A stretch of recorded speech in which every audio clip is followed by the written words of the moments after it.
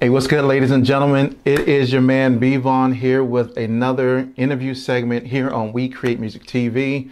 Glad that you're able to tune in and join us tonight for talking with Fugitive Moods. He is a singer, songwriter, and a producer, and we're here to get really into his business and all about him tonight. So let's give a warm welcome to Fugitive Moods.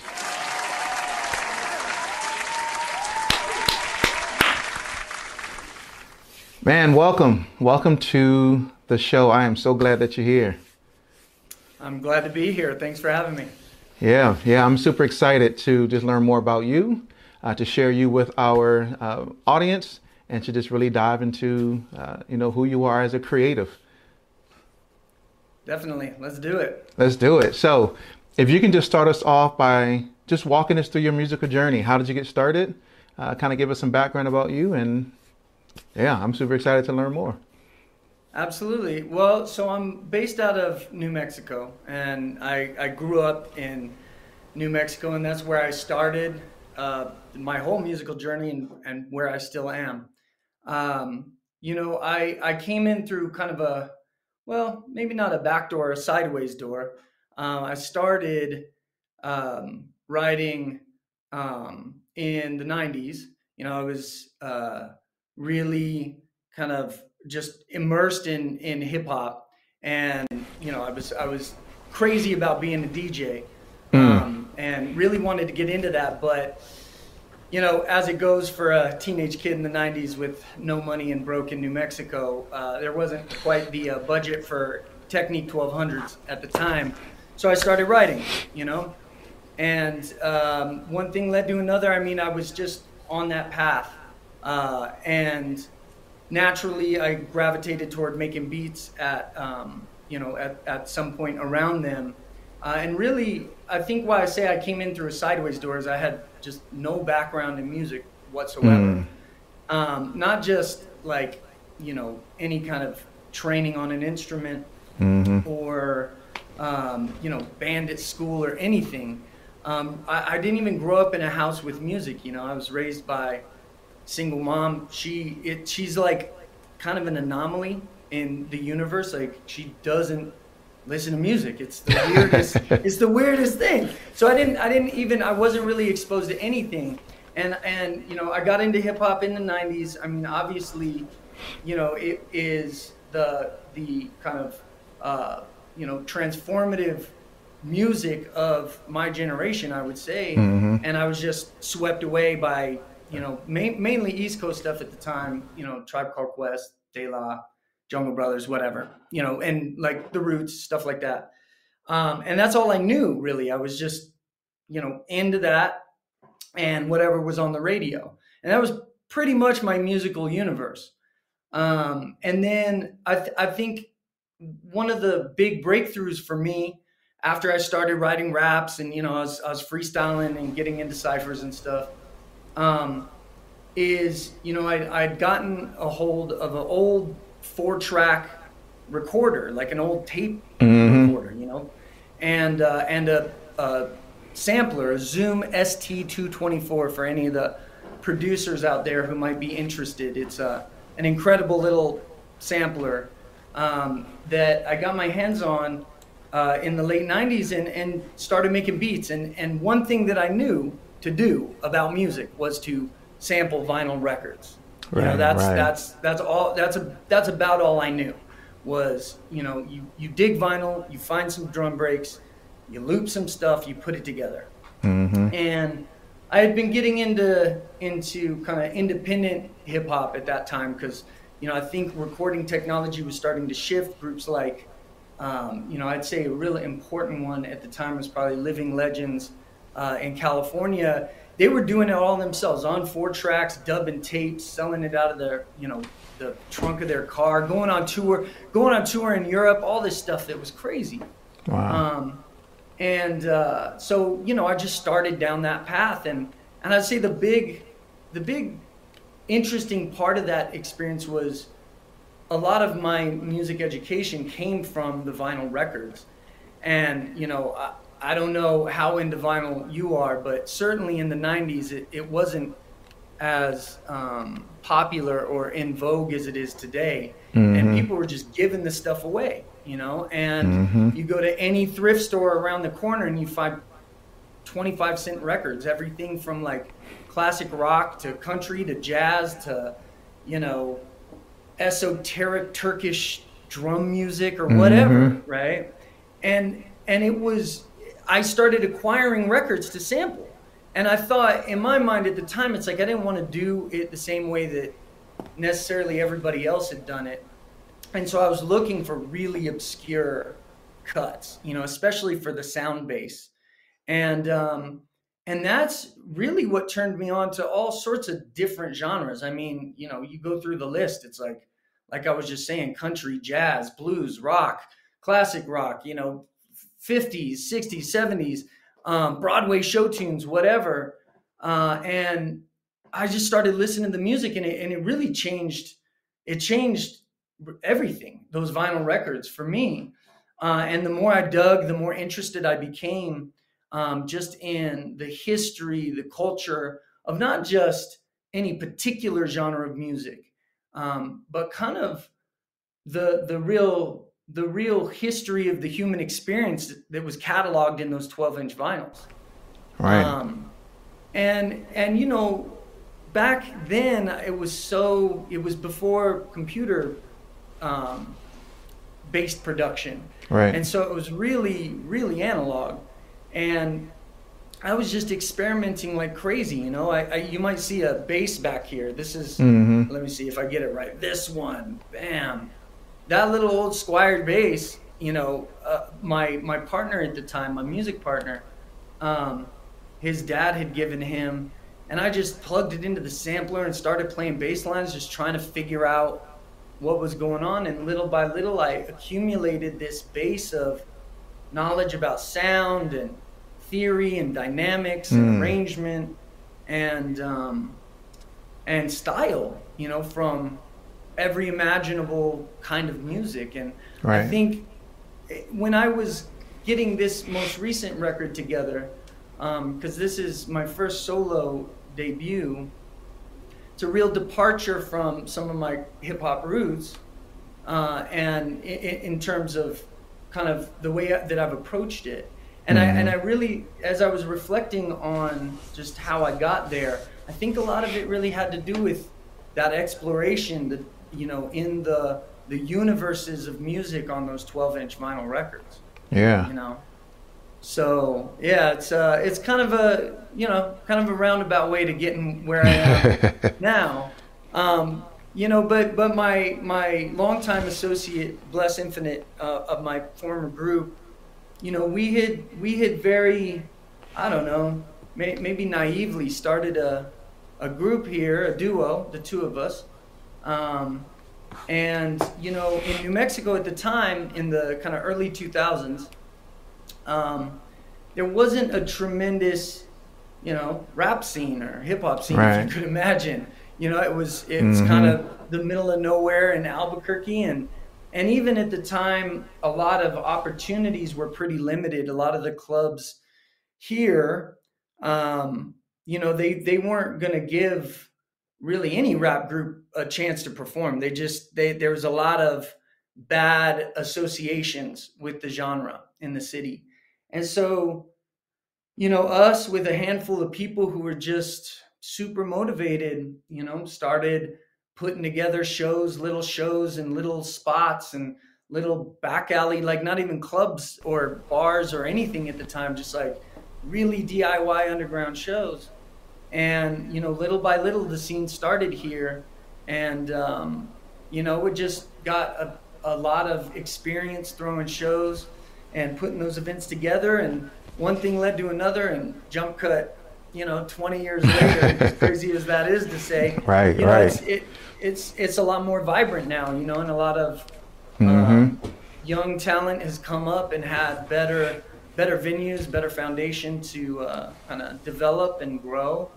And I think somewhere along the line, I really discovered a voice for myself outside of rapping. Mm-hmm. And because I really didn't have any idea about how to do music. And as I was experimenting more and more, I found something in my voice, and kind of moved toward that. Something was drawing me there. So over the years, I kind of kept experimenting and kept challenging myself, and here we end up with this new album, self-titled Fugitive Moods, and I honestly I couldn't be prouder of it. If I had to wait 20 years and do it all over again, I'd do it. Well, that's good. That's good. Because it's a good thing when your first work kind of embodies who you are as an individual and the experiences that you've been going through. I mean, so how did you come up with the name Fugitive Moods? Well, so that's a good question. It's actually a reference to an H.P. Lovecraft story. Not that I'm a huge Lovecraft fan. Are you familiar with Lovecraft at all? No, not so much. So I'm not even that big a fan, but a friend of mine had given me this book, and basically the idea was this person is exploring the mountains of madness, and they come upon this ancient horror or whatever, and there's this, at some point the author is describing that experience, and he couples these couple words, fugitive moods, and it struck me. It was like a hammer, because I was reinventing myself after 20 years releasing albums, and doing all this stuff in my former group, touring around the US and Europe. I had to reinvent myself. My life had changed around 2016, and with that change was a complete kind of change in my identity. And so I was looking for something that I identified with, and I had gone through such an upheaval in my personal life and in my music career. Everything kind of fell apart. It all got derailed. Like, there was just all sorts of circumstances that led to really, the two most important things to me, my career in music and my family kind of falling apart. And I had to rediscover something else, and I felt I was honestly scared. I was really scared. Right. I didn't know. I really didn't know what the future was going to be like. I didn't know if I would write another song or if I would really even. I mean, I was struggling day in and day out to get on my feet and raise my kids, honestly. And I had come across this line. And the way that it was described, the fugitive, like the kind of outside of the norm or outside of the laws or the bounds of reality in a lot of ways, and the kind of moodiness or depth and sincerity of feeling that I was feeling and trying to put into my music, it just really synthesized and it made total sense to me, and that's how I got here. Wow. Yeah, I think the great creatives have all gone through just something crazy in their lives, right? I mean, whether it's dealing with family, tragedy, just maybe just the things that they themselves go through on a personal basis. I think we all go through something crazy. This world is crazy. And I don't mean that in a term of, literal craziness. It's just things happen. And sometimes we may not understand why those things happen. Sometimes those things are made to build us up stronger. I remember I went through a period of being, and people who watch the show, they kind of know this. I went through a period of homelessness and, having a wife and 2 young kids and a baby on the way and sleeping in, our Jeep and sleeping in abandoned houses and just trying to put a roof over our head. And it was tough to deal with. But I firmly believe that the things that we go through is meant to make us stronger, is to help us to reshape who we are as people and to really learn from those things so that we can grow. I don't know if I ever tell anybody, I'm sorry that you went through the things that you've gone through. I think those things, and I think you probably can, agree with that. That even the things that you've gone through yourself have made you a stronger individual, made you a stronger creative as well. Absolutely. I think that sentiment really underlines not just, my work as a creative person or as a musician, but just as a human being. As a human I being. think, yeah, I think that, sometimes, and just to reiterate or echo what you said, it's, you know, I think a lot of creative people are maybe able to channel some of that experience, Mm. but we all go through it. And Mm-hmm. that's the real transcendent piece there, is that, somehow for one reason or another, creative people are led down certain paths, either with music or visual art or poetry or whatever it may be. And they're able to translate some of that human experience into something that we can understand even on a deeper level, because words don't always really do it. Right. I mean, when you talk about your own experience, of homelessness with a family, I don't know if there's any words that can articulate the kind of, fear or Mm. uncertainty or, pressure that you Mm-hmm. feel during those moments. And somehow it's that art and that creativity, that outlet that helps to maybe articulate and for some of us express that, you Right. know. And I think it's really, really powerful. And I do want to say that I don't think that it is. I think that sometimes there is this conflation for great art, that somehow like great artists are at the edge of sanity, which can be true with exception. I mean, some of the Right. greatest are, Right. well, borderline nuts. Right. But I think that's not everybody.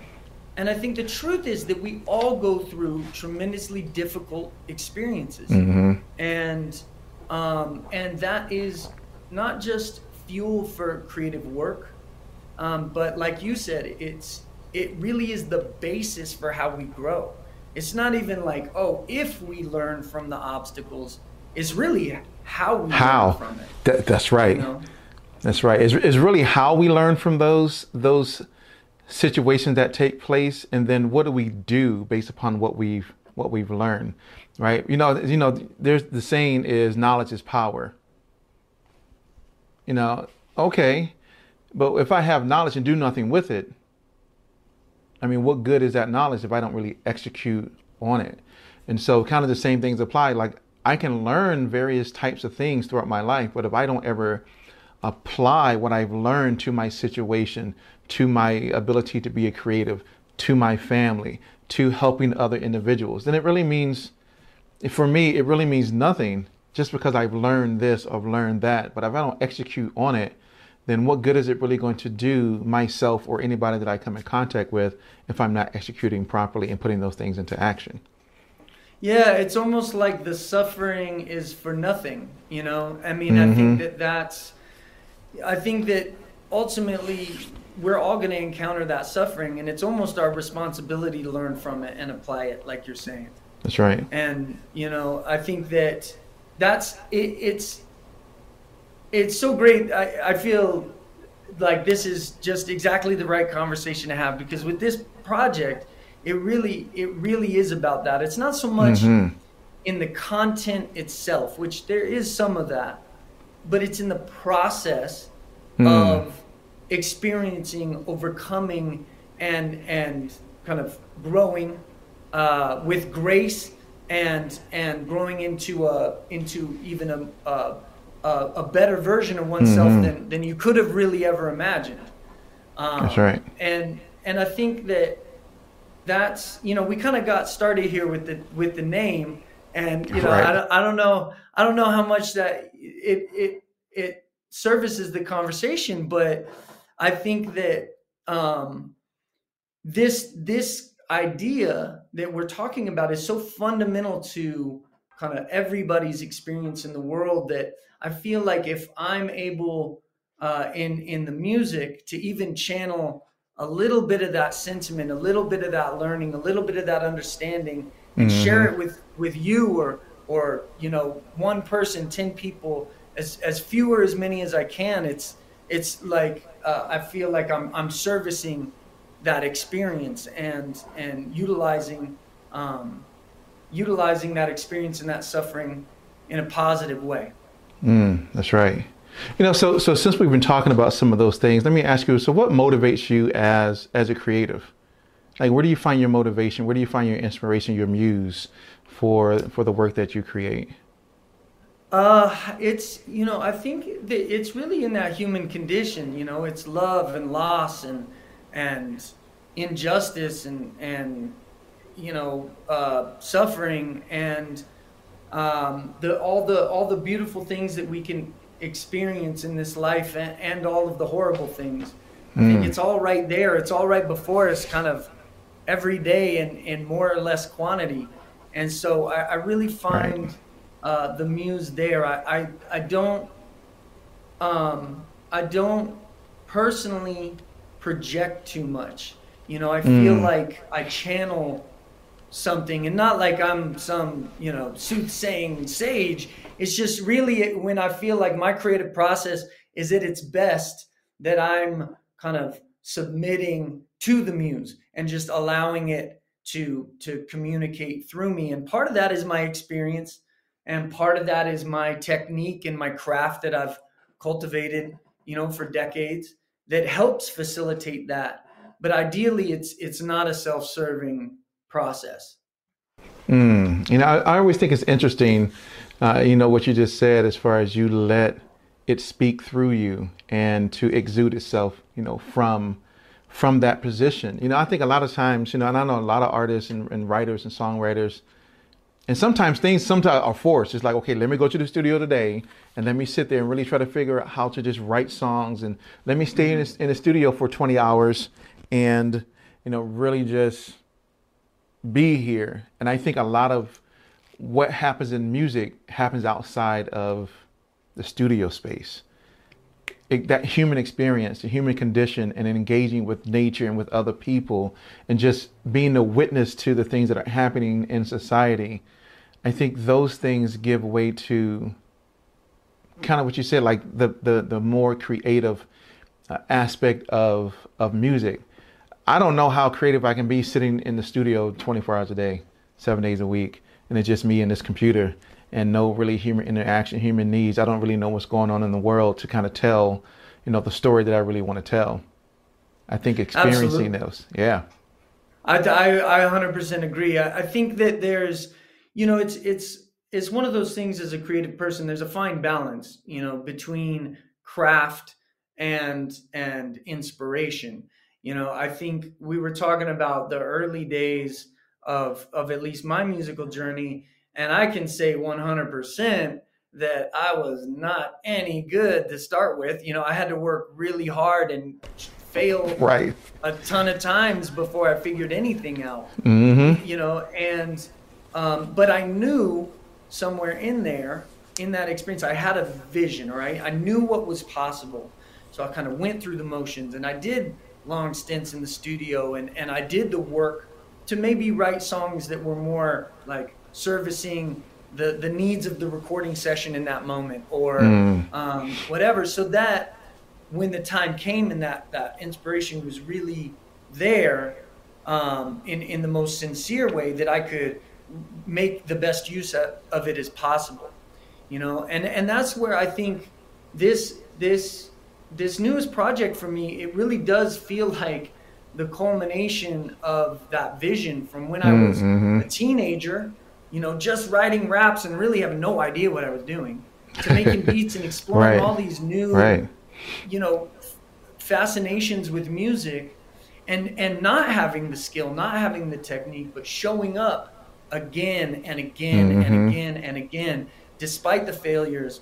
And we all know, in music, I mean, if you're not good with rejection, if you're not good with people not liking it, Right. you're going to have a really hard time. And that's why Mm-hmm. most people hang up their guitar, or put it down, because it's Mm-hmm. not easy.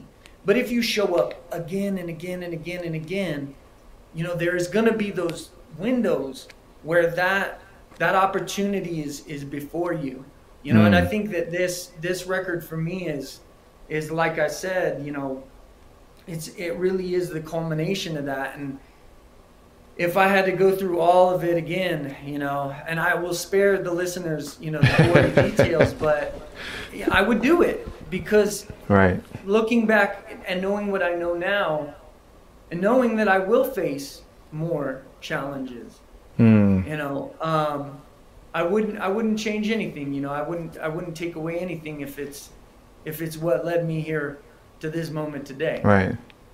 Yeah, that's good. That's perfect.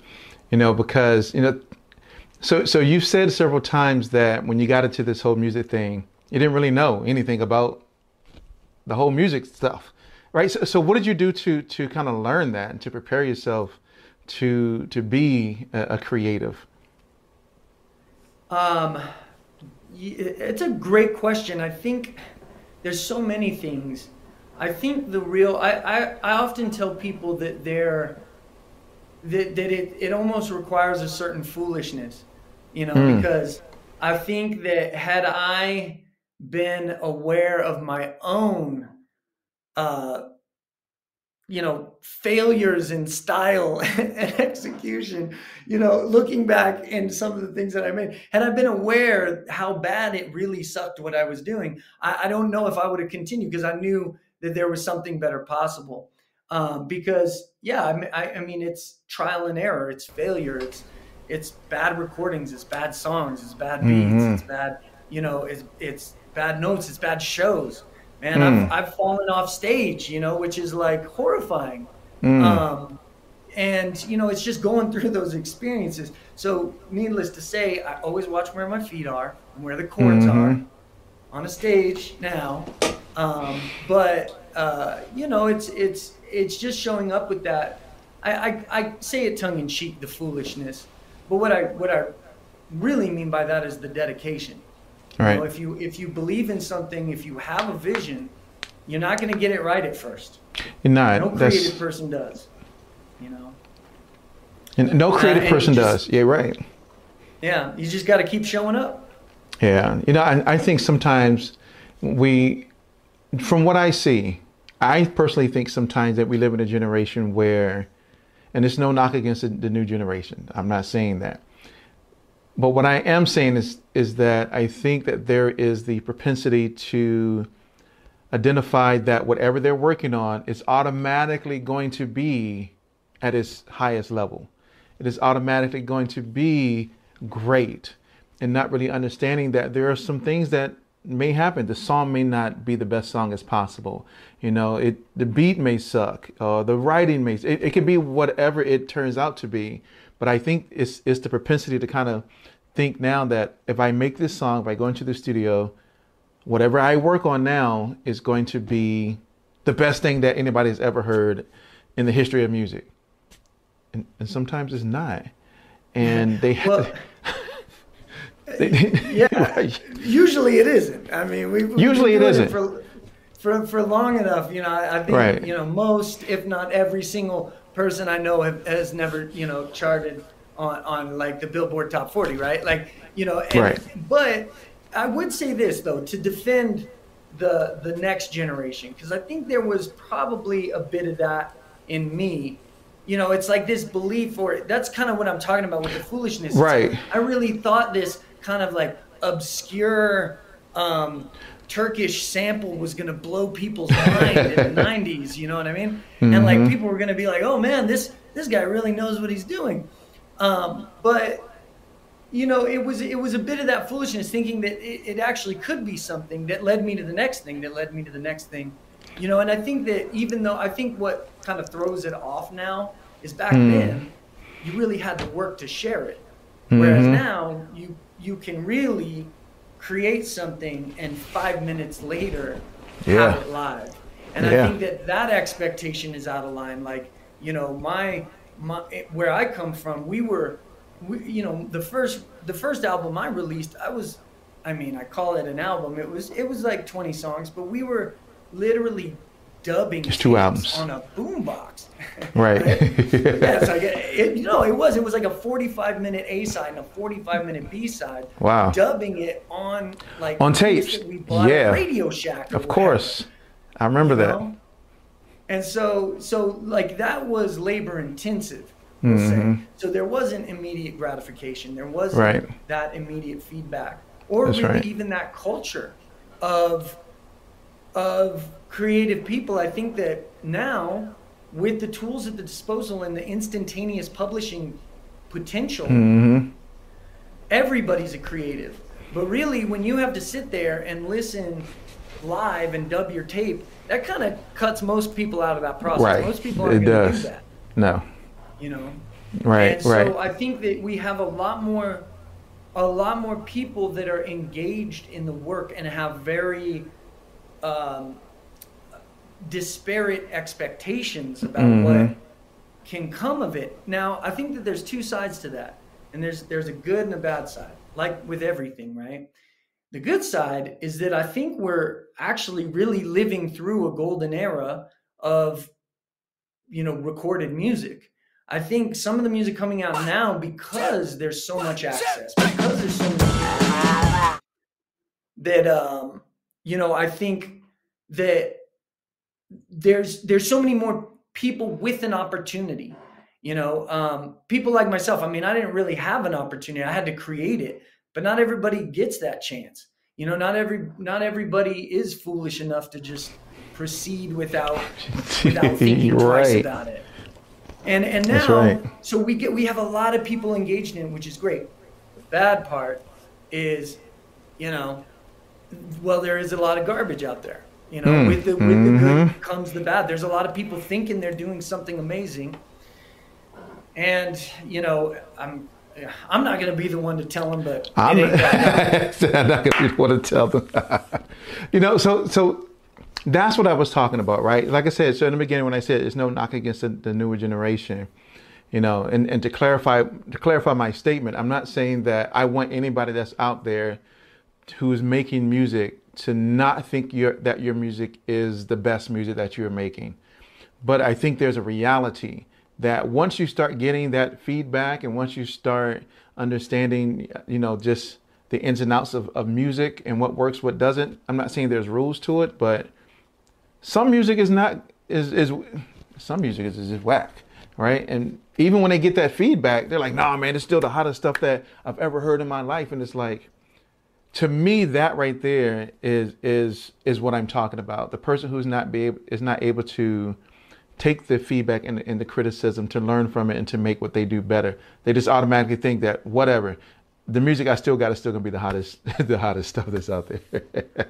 It's funny though that I think that there's some weird parallel between like nature and maybe the music, in that I think natural selection will kind of like weed those people out eventually. Yeah, it happens. It happens. You can only ride that wave for so long, right? Without actually listening to the feedback and trying to improve. That's right. That's absolutely right. So, man, you know what? I want to spend the time that we got talking about this debut album. So, this is what I'm going to say. One, I appreciate you sending. That's right, everybody. I got exclusive listenage. Is that a word? Listenage? But if it's not, I made it up. But I was able to listen to the entire Fugitive Moods album today. So before I ask you about the music and the creation process and all that stuff, you remind me of, like, as soon as I heard These Walls, I was like, oh man, this sounds just like Portugal the Man. That type of vibe. It had that vibe. I was like, this is like a Portugal the Man vibe right here. And then I was like, and then when I heard the album today, I was like, oh, this is like that John Bellion type vibe too. Like, oh man, like just that real instrumentation. Still has that hip hop feel. I can still tell through some. I'll let you talk about the whole thing. But my impression was, as I was listening to it, I was like, oh, he got them hip hop drums still in there. There's still a lot of soul that's built into it. there's a lot of I don't know if the word I want to use is eclectic, but yeah, it's it's an album. And there's not Right. many albums that I listen to and I go, oh yeah, this is an album. So talk to us about your debut album, Fugitive Moods, and your concept behind the album itself. Well, I first let me just say thank you. I mean, I think getting any good, you know, reference point is really helpful because sometimes, what is the cliche? You can't tell the forest from the trees, right? It's Mm-hmm. like I'm so steeped in it. I have no idea what it even sounds like anymore, honestly. And you Hmm. touched on the eclecticness of it, and I think that that is a fair word. I think in some of my press materials, we're using genre bending or Mm-hmm. whatever, and it is and you nailed it because this is how I see it. It's fundamentally they're hip hop beats for sure, For and sure. then there's all these other influences that kind of build on that Mm-hmm. foundation of beat making, that legacy of like basement beat making style Right. production. A lot of loops, but organic instrumentation, Right. and so you really nailed it there. And then saying that it really feels like an album is maybe the greatest compliment, sincerely, because I spoke about my love of 12-inch vinyl Mm-hmm. and the experience that you have in music, and I think that people returning to that format lately, it really indicates that there is something important about the experience that somebody has with an artist and how an album begins, Mm-hmm. how it progresses, and how it ends. And that's really important to me. Really important that it's Me not too. just a collection of singles, Yep.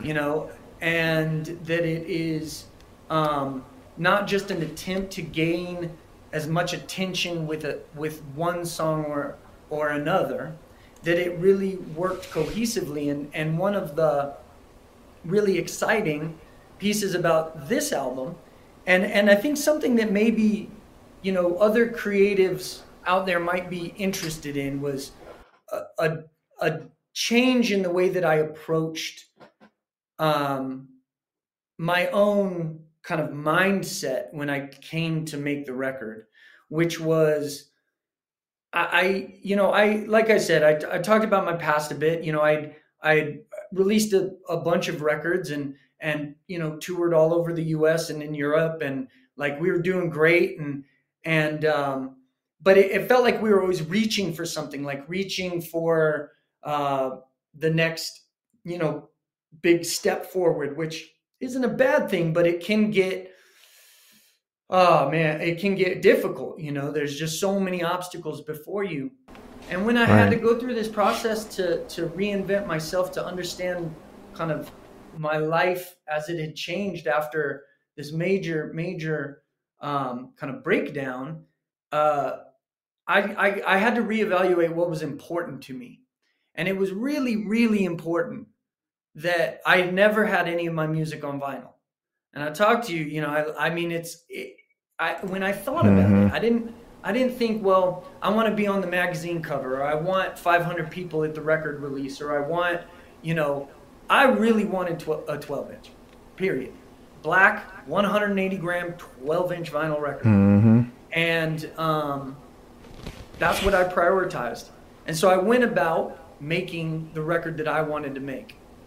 And so, when you listen to it, even streaming, there is an arc, an ebb and a flow, and or at least what I hope the listener experiences is a momentum and a sequence and kind of an emotional cascade that you arrive, to the side B and then the end. And so I did that very intentionally. And then because of that kind of personal investigation and putting that kind of dream of mine, I mean, and it's not an exaggeration to say it was a dream to have my music on vinyl. um, I really designed it that way. So the length, the kind of number of tracks, um, and then um, I was determined to do it. So I did a very kind of small scale pre-order, which didn't, it wasn't about making the biggest splash and the biggest, a Mm-hmm. pre-order for a limited edition vinyl. And so I was able to do that. And so the vinyl is currently in production, Wow. which is like, it's a total dream come true for me, Yeah, bravo. and yeah, and I think that we can get to the process stuff in a second, but there is this business component too, Mm. it's like, and I think that it's really important. I know a lot of creative people struggle with, you know, kind of how to monetize their work. Right. And sometimes I think that that's the wrong question to ask. Like there's this weird, world in which you become a megastar and a millionaire, but that's not the real world for most people. Right. Most people have to work for their money, and Mm-hmm. creative people are no different. And you want to be able to be engaged with work that means something to you. And when your values are out of line with what you're actually doing, it gets really hard to do the work. And so for me, like I said, it wasn't about 100,000 streams on Spotify. I did 100 records. And if that's, that was more important. So I prioritized that. And by doing that, I got so much more value out of the process and actually was able to access a creative process that was more in line with kind of my values, you know? And when it came to the design, the actual kind of, sonic piece, Mm-hmm. the album from start to finish, that was just a very carefully crafted exercise that I had already been engaged with since the late '90s. I had always been thinking about the track orders and how the listener experiences that, because I think I was lucky enough to come into music before streaming, Mm. and Mm-hmm. I think now we're finding that value that the listener gets is not just the instantaneous kind of rush of a good hook or the feeling of that one song. People are coming back to vinyl because they're seeing that experience and that relationship is actually an Mm-hmm. important facet to their musical experience as a listener. And so I know that's a lot. That's a whole No, lot that's perfect. to drop, but I mean that's how I think about it. That's perfect because the way that I connect with an artist is by listening to an album. Because for me, the album tells their story. It tells their journey. It should be cohesive. I should know in the beginning, right? So it kind of tells that story, and like you said, it has that ebbs and flows. Singles to me are just, and that's what I can tell about this album, that is not an album just full of singles, as most albums are, right?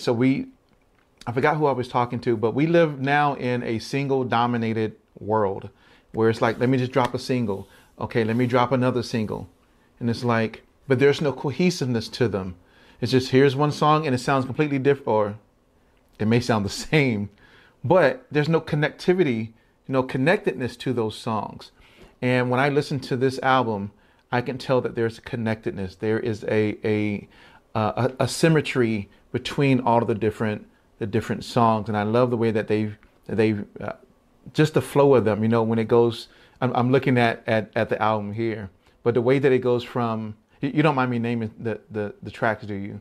Okay, No. so how it goes from A Whisper Away, and then it leads to to Break Me Down. But even from A Whisper Away until I got through Break Me Down and then into Halt, I was like, oh, okay, I can kind of hear just the sonics and the story that's being told. And then when I got to 10,000 Suns, I was like, oh, oh, okay. And it was like, it just caught me off guard with what I don't know who the person is saying what they were saying. I don't want to give it away of what they were saying, but it kind of like was a oh, but then when it went from 10,000 Suns into these walls, I was like, oh wow, it was just a bridge of how it just flowed, and then from there to back to Barcelona. And so I can tell you now that my favorite so far in the song, and I've only listened to it once, but these walls. I love Back to Barcelona. I love the feel of Back to Barcelona. I love what you were doing on your Instagram when you were doing just the instrumental playing of Back to Barcelona. I was like, oh wow, that's awesome. But then again, I can't play a single instrument, but I love live instrumentation, and I love the strings on at the end of these walls. I just love the strings. I was like, oh man, it just had that vibe. It had that. Like I said, it reminded me of like John Bellion or like AJR, right? And so to kind of have that still hip hoppy type feel, but with that live instrumentation, those live string. I'm sitting here doing this, like those live strings and piano and violin and bass and just all those elements. But I can tell you, these walls, Back to Barcelona, perfect as you is, and Worried with Love are just all those songs are great. But as soon as I heard those, I was like, wow. Perfect as You Is has a nice upbeat rhythm. I was like, oh, I like that. So congratulations. The album is very cohesive. And it takes you on a journey. And I think that's what's missing when I listen to albums today, is they don't take me on a journey. I think the last album that I listened to that took me on a journey was outside of people that I know. All right, so outside of there's my cousin Superstar 6, who's an artist. Outside of maybe his album that he needs to release, which is coming, and a friend of mine, Jay West, his album, which is awesome. Most albums, I think the last album that I really connected with was J. Cole's 2014 Forest Hill Drives album, because it told a story. It told a story about his life, his journey, and it just connected me. There was a lot of songs that I could resonate with on that album. And I think this album is going to resonate with a lot of people. And people know me. I don't say stuff that I don't mean. I'll tell people the truth, like, oh, that was whack. You shouldn't do that. But this album has that cohesiveness, that connectedness, and I appreciated that. Well, I deeply appreciate the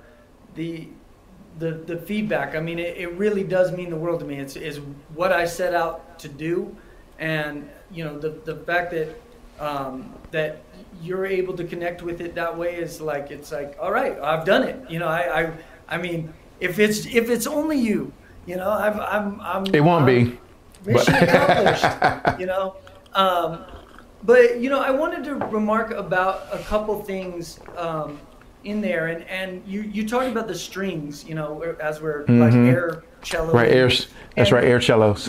And I just have to shout out Ted Graham, who is the cellist on there. I didn't play the cello parts. I'm not, I play some instruments, none very well, but he came in late in the process. I had written a lot of string parts for the record, and very just through serendipity and chance, we met and started to collaborate, and he really added so much. He came with such strong ideas to the process, and just really changed the face of the record. The strings is always something I wanted, but his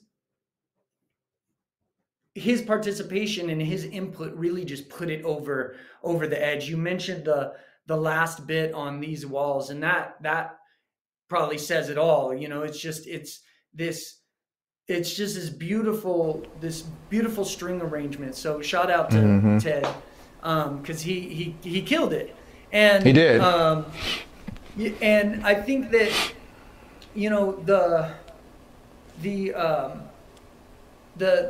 ebb and the flow in the album itself. Actually, can I plug something real quick? Yeah, of course. because if people you've got the special access, and the album will be coming out early next year. But if any of the listeners out there are interested, I still do have a small selection of that limited edition vinyl still available. You can find it on my website. There's all sorts of bells and whistles with it, but you get the 12-inch pre-order and the full album in advance of the release next year. So people can check that out. And there's also a free EP with a limited selection in addition to These Walls, which is out everywhere now as the first single. But I think that that flow and that story and everything that you remarked on is so critical. And that's where, to me, it really intersects with this. For me, it's really a story of kind of overcoming those challenges, and the album itself, the thing represents it. It is the living kind of metaphor for overcoming that. And I guess just a little side story. Well, I mean, I would say before I say this that it's so deeply personal. Like, I'm so sincere about that experience that I really trust that the people who will get it, will understand that, and the people who won't can get out of the way. They can go, they can listen to whatever else. I don't want them to hear it, but I feel like people that will understand that the kind of totality of what I've tried and the sincerity for which I believe I've done it, that it it will mean something to them, and that's essential to the experience, is creating that relationship. Even if we don't know each other, it's like creating that relationship between listener and musician. And that's when I stepped back to make this, that was so important to me. And that the little story I was going to tell is just about I guess a bit of the sincerity, because it really is something deeply personal and important to me. And when the album was finished, and I hadn't even really set a date to release These Walls yet, I started the pre-order campaign, or I had the idea to do the 12-inch and do this pre-order campaign.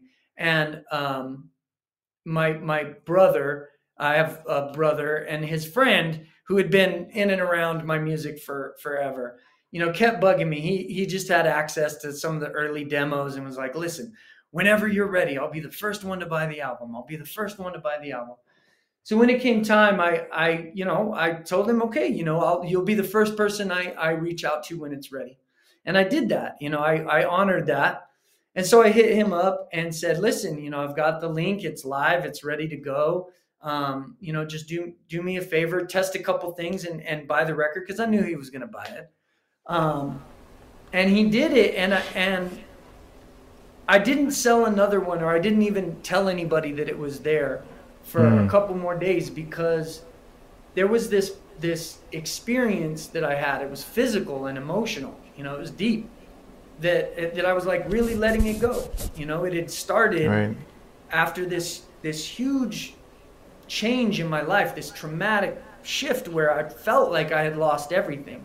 And it went through all of these stages and all of these developments and all of these changes and growth and evolution, not only just the music itself, but what was going on for me personally. And then when Miguel bought one, and that link went out with the record, I sincerely had to take a day and just collect myself before I told anybody else, because it really marked, the next chapter. And I hope that next chapter, means a lot more of connecting deeply with people and the music in a meaningful way that brings value to both of our lives, mine and yours. That's you right. know. And I think that that's what an album at its best can do, and that's what I hope I'm able to do with it. That's right. Well, I personally think you've accomplished it, and my hope is that when it is released and everybody hears this body of work, that they'll feel the same, and that they will have their own connectedness to this album as well. So Thank you for me to you, bravo, because it was great listening to it, and I thoroughly enjoyed it. So yeah, it was fantastic. That's Yep, amazing. That's it was amazing to fantastic. hear. Yep. It's kind of like I said in the big picture of everything. And I would say this actually for anybody listening who may be going through a hard time, you know, um, like that right there is proof that it's possible, and that all of those challenges, all of those experiences, they add to a richness. And if you're able to go through it, and it's not that you have to be perfect or do everything right, or but learn from it, and genuinely try to just grow and feel that it's possible. Because what you just said, I mean, really, the fact that you feel that way today it's like I sincerely need nothing else. If that's all we can share together, then we've done it. And I would say for anybody struggling through that there is those times, because we're all going through them. I mean, it's been a rough couple of years. Yeah, Right. That it all adds to a much bigger picture and a beautiful tapestry. And those struggles are critical components to that. They are. I mean, I think that life is about the obstacles. It's about when you meet those obstacles and what you do when you meet them. And yeah, it's so fundamental to the story for me and this record that I just want to be able to share that with people. Yeah. Well, I can't wait for the rest of the world to hear it when it drops. So, yeah, that's gonna be awesome. So, you started talking about, for anybody who's listening, things that they can kind of take away from what, you've experienced yourself and the things that you've gone through. So what would be some other things that you would tell anyone that's trying to get into this music industry? What would be a good piece of advice for them? If you're doing it for the money, don't be a musician. If you're doing it for the money, stop. There tends to be this weird relationship between the financial return that is possible and what actually is required to get there. And I think that we romanticize that a lot. And really, on the ground level, it's you got to put in the work, and believe in yourself and believe in the vision that you have, and know that no matter how many failures you'll face, that it's possible. I mean, we're sitting here. I had a birthday recently. And I turned 41 Happy years belated. old. Thank you. And if I could go back and like whisper or like speak to my teenage self who's like sitting there writing rhymes in my notebook, that it would have taken me 25 years, or however long, to get to the point where I felt like I could actually see that vision through in its totality. Like I don't know if I would believe it. I think that maybe I would have thought it would have come quicker. But I would say always be true to that creative vision. Listen to the muse, and don't listen to the critics. And don't listen to the trends, listen to the muse. And I think that the people who are truly humble enough to know that it's not all about them are capable of making incredible music. Incredible. That's right. I love that. Let the muse speak. So my wife's an author. And so she, in her writing journey, one thing that she discovered was that she is not writing the characters. She had to realize that she's not writing the characters in the story. The characters are really writing themselves and telling her who they are as a character. And she had to really realize that. And I think the same thing really kind of, portrays itself in the music creative space, is allowing the music to speak, not the critics, not your friends, not whoever they may be, but for the music to tell you that this is how it should turn out, and that the lyrics tell you that this is how it should be, versus, your homeboys, homegirls, whoever, like homeboys. I haven't used homeboys in forever, but all right, for those people to tell you that this is what it is, or even trends, like you said. So I think that's a great piece of advice. Allow the music to shape itself and to tell you that this is how it should be. I love that. And for me as a producer, because people know I produce too, right? So they know. You may not know that, but people who watch the show know that I still press pads and still make beats, even though I can't play, instruments and strings and stuff. I got people who could do that, but I can't do it. So I will say this as we get ready to close out, and I'm going to have to go back and listen to this song because I want to really, really hear it, which is "Kill to Sing the Blues." I want to hear that song, and I want to go back and listen to it because I saw it on your Instagram about it being a letter to your dad, and I want to really listen to it and kind of just, because as somebody who grew up without having a father figure in their home, and my kids now have a father figure in their home, in the home since they've been born. I just want to hear what that letter sounds like. I want to hear kind of your thoughts about your own father, right? I don't know if I'm getting too sentimental, but I kind of want to go back and hear that song. No, I heard it. Absolutely. Yeah. Absolutely. So that song that came out, and I love that you bring that song up.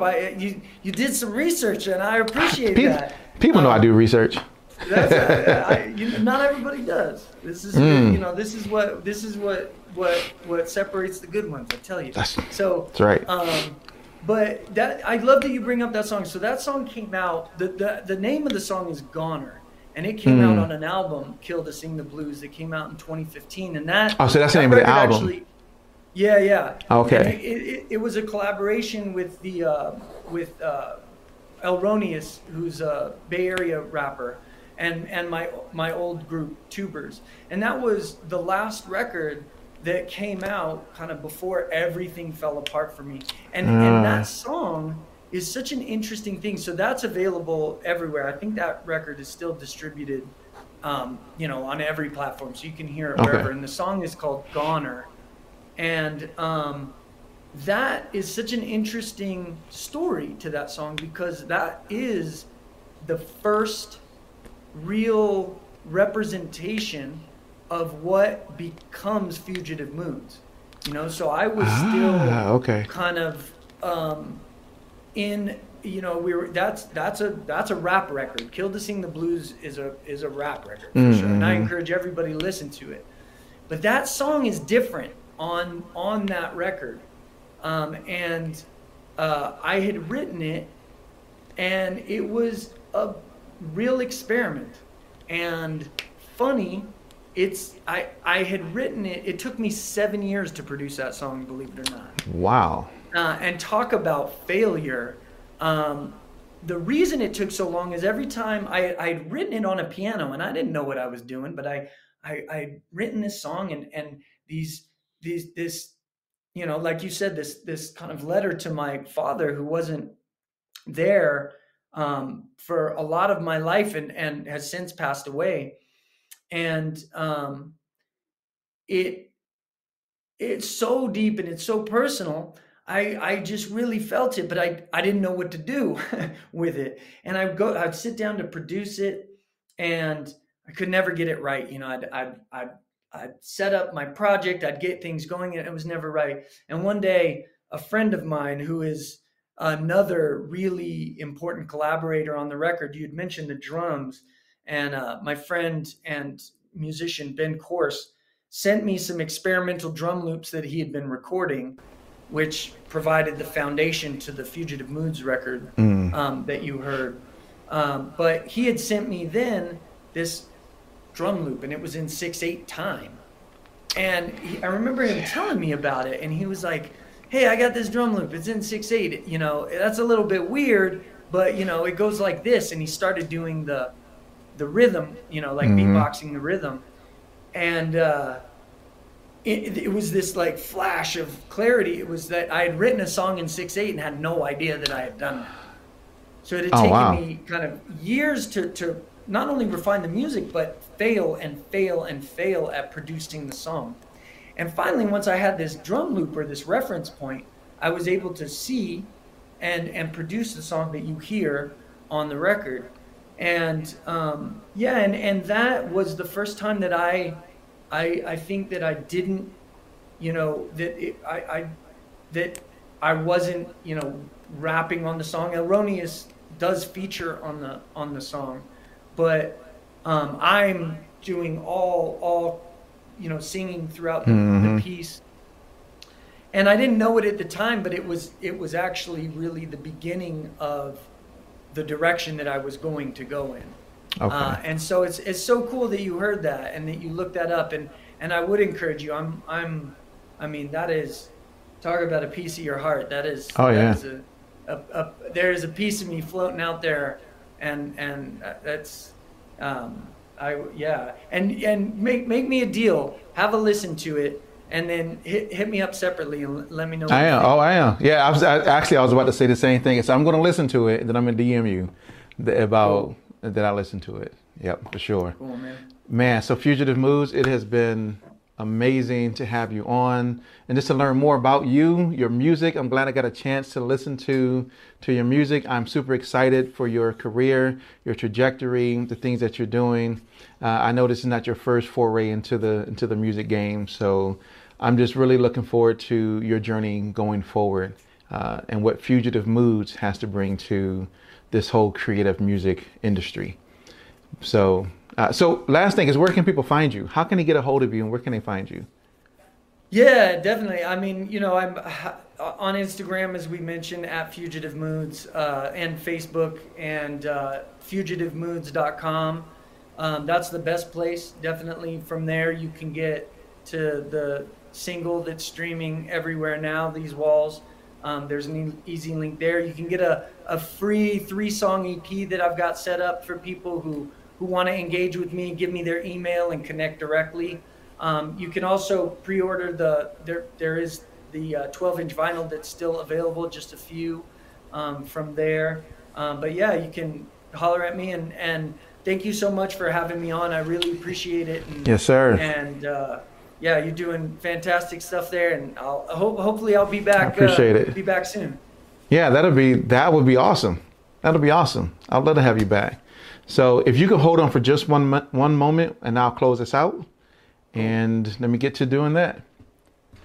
Ladies and gentlemen, oh man, I hope you enjoyed I know you enjoyed the interview. For those of you who were tuned in live, and those of you who are going to watch this as a replay later, man, just give it up for Fugitive Moods and just his insight into music, his creativity, and his wisdom for the words that he shared with you today.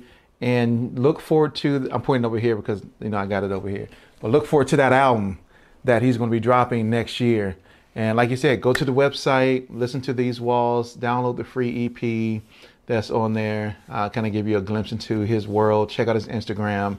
But it was great having him on the show. Once again, ladies and gentlemen, thank you very much for tuning in to another episode of We Create Music TV. You can always catch us every Monday and every Thursday for our interview segments when we have, you know, these interview segments that go on. We always drop in new content as well, from our master classes, tutorials, all types of stuff. So be on the lookout for more content that is coming. And once again, I greatly appreciate all of you being here. And as I always say, peace. I need to come up with a tagline.